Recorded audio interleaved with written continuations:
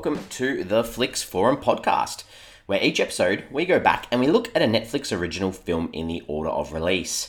Today we have Netflix's 131st film. It's the 2019 comedy The Last Laugh. It's directed by Greg Putrinkin and it stars Richard Dreyfuss, Chevy Chase, Andie MacDowell, Lewis Black, Kate McCreary, and Chris Parnell. I am Jesse, and thank you for joining me today for our next episode on this comedy from Netflix. If you haven't seen this one and you wanted to avoid any spoiler alerts, this is the time to give us a pause, come back later on, because I'll be jumping straight into this film and some scenes, some characters, all that sort of stuff that's probably going to give this film away. So feel free to come back later on, and I'm going to jump into my fast flicks where I do a quick summary of what this film is about. So overall, this is about a retired manager who convinces an old comedian client to go on the road with him one last time. So, big cast, big cast. So these are some people that we know from comedy films throughout the 80s and 90s, and they play these sorts of familiar roles in this one. And Chevy Chase, for example, I mean, this is his first leading role in a mainstream film since 2000, since the film Snow Day, which is very a big gap, I guess, between breaks. The film was announced by Netflix on the 25th of September 2017. This is when they broke the deal to distribute the film. It has a couple of different titles across the world. So, for example, in Finland, it's called The Final Climax. In French, it's called Just a Laughs. Japan, it's called The Last Tour. And Poland, it's called Who's the Last to Laugh. And these are all titles that fit in well with this film.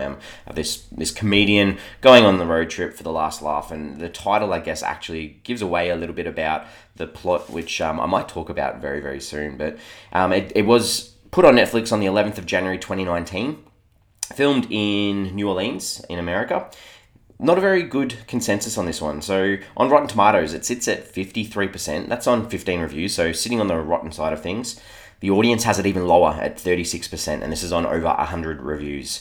IMDb, it's a little bit higher, 5.6 out of 10 on a bit over 5,000 reviews, and Letterboxd lower again on 2.4 out of 5 on a bit over 2,000 reviews. So a bit higher than some of the recent films that we've looked at, but also, in the way that audiences have watched this, but not necessarily in the way that audiences are connecting with this one.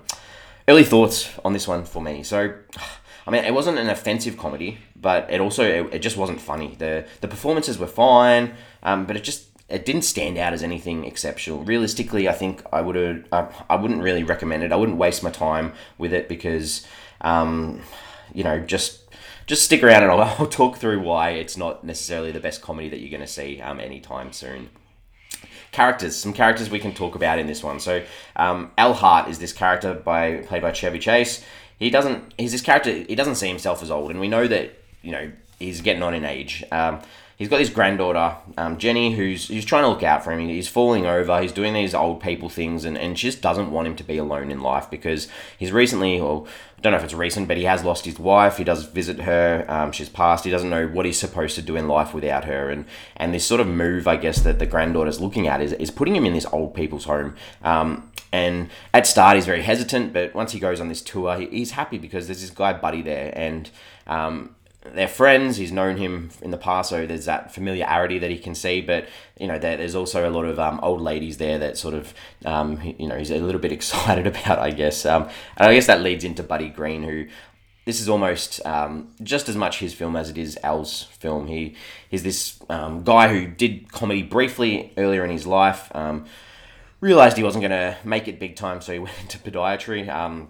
Seems pretty happy with where his life's at. He smokes pot. And the film makes a big point of wanting you to think that he's funny, and you do see a lot of his stand-up routines and his jokes. I mean, not really. There's nothing there that's really that funny. He's the same sort of with the female company. He's sick of losing women that he likes, and there's this reveal later on, and spoiler alert, alongside with the title, like I mentioned before, that he's dying. And going back over my notes, I guess that there were a lot of hints that this was actually happening that I just didn't really pick up on. And I don't know. Maybe it's just because I wasn't that much into this film. But his son, he's got a son. His son cares about him. He's another old dude that's on this. It's like a buddy road trip that they're on together on this comedic journey. The last character I'll talk about is Doris, and Doris is this sort of love interest that they introduce for Al later on in the film. She's this happy sort of free spirit who gets on for the ride in the back end of the film, and she also she smokes a bong and she does mushrooms, and Al, even though he's told Buddy that he doesn't do this stuff, he does get into it with her. And I think the big thing that really stood out for me, this is Andie MacDowell's character. I think that realistically, she is way too young to be with Al, and I thought this multiple times throughout the film, and it just really added to a bit of that "this is not believable" aspect of this film. Okay, the director, Greg Prutikin, 9 directing credits, 12 writing credits. The only one thing that I knew of his was he did one segment in that movie 43 film, which was sort of like that collection of different directors doing these little comedic sort of jokes with big name actors. He did, however, he wrote and directed this, so nice that he's had that opportunity to get some of his own work out there to a big audience on Netflix. Scenes. So things that I didn't mind in this one, and I guess that this adds to a little bit of the themes, but Doris, this character, she does give this nice advice to Al, and she talks about, taking your shoes off for special moments so that you can feel the ground and feel what's going on around you. And I really like this, and there is a connection later on in the film where Al's watching Buddy perform and he's got no shoes on, and it's just this, it is a nice thing that they add in earlier in the film that they connect to later, and it sat really well with me because I think that is a nice little message too.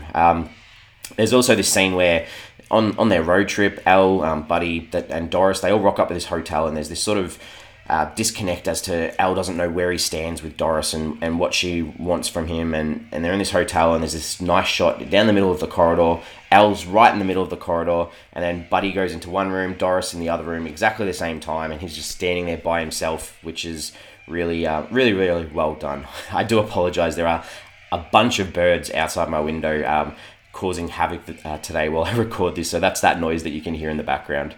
I will talk now about some scenes that I didn't necessarily like in this one. There's often these group sessions at this old person's home where they have this shot of an ambulance rocking up because there's old people there, so medical issues are constantly happening, and the men just gossip. It's like this little circle of men gossiping, and they talk about Viagra and dirty sexual jokes and hard-ons and things like that. It was just really gross. I don't want to hear old guys talking about that sort of stuff, and maybe that's because this sort of film isn't necessarily targeted at my sort of demographic, and maybe this sort of talk does happen with older people and they would find this funny, but I definitely didn't.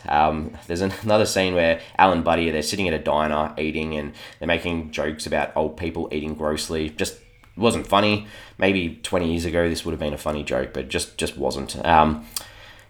There's this scene where Al and Doris do mushrooms, and it goes off into this whole trippy experience, and there's like dancing and full band music playing, and it just was so out of sync with the rest of the film, and showed how small the budget on this one was, because the special effects in this scene in particular were pretty ordinary. And then I guess just speaking of music too, the score and the soundtrack throughout this film was very off. It was very weird. There were weird selections throughout that just didn't make sense. So that's something else that sort of bugged me about this one.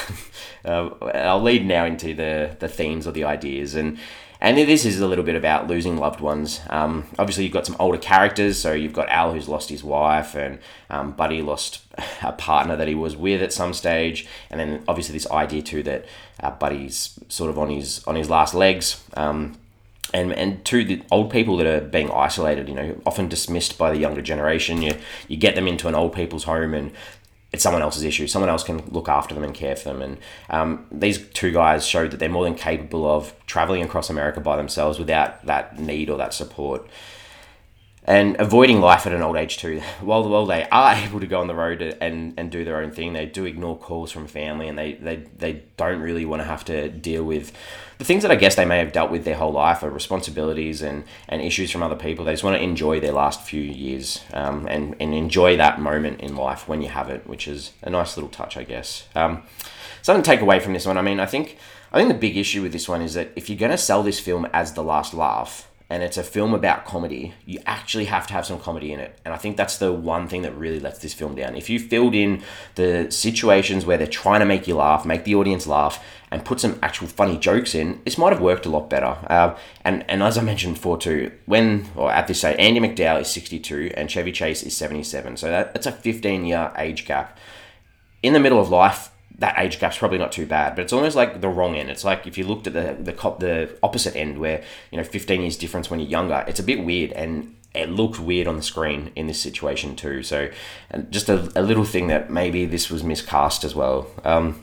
We do have a segment part where we talk about IMDb, and if we ever jumped on IMDb to check anyone out, and this one's quite a funny one for me because the granddaughter of Al was Jenny. She's played by Kate Micucci, and I'm a little bit embarrassed because I looked her up and I was like, oh, so she was Nurse Tricia from Sandy Wexler, another film that we've covered on this podcast. And I vividly remember that scene with her and Adam Sandler. I was like, cool, perfect. That's where I know her from. And I went back through our episodes. We did Sandy Wexler episode 33, so nearly 100 episodes ago. And I had exactly the same IMDb checkout for that episode too. I think this is the first time that I've looked up the same person twice, and it's a little bit embarrassing and sort of shows that my memory is not exactly the best. And she's in The Big Bang Theory. She plays Lucy, and she's the voice of Velma in some of the Scooby-Doo animated films as well. So I looked her up for exactly the same thing last time. So a bit of an embarrassing little story there for our IMDb section today. But I think that's almost time for me to wrap it up and put a close to this episode, where at the end of the show, we give the film a rating out of 5, and a little bit of a summary. So, I mean, like I've sort of mentioned, it's a buddy road comedy that's missing the comedy, and possibly some miscasting that's in there as well, and that didn't help. And it's really hard to recommend this because it doesn't bring back any nostalgic moments or memories of the cast or any of their better roles that they have been in. And it's almost like they're in cruise control in this film.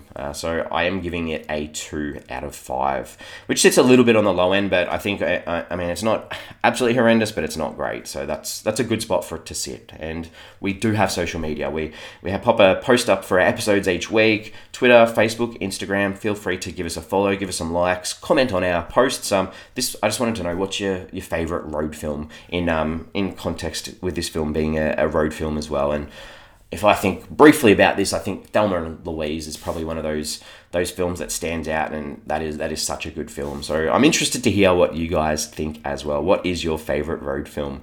And that almost brings us to the end for this week.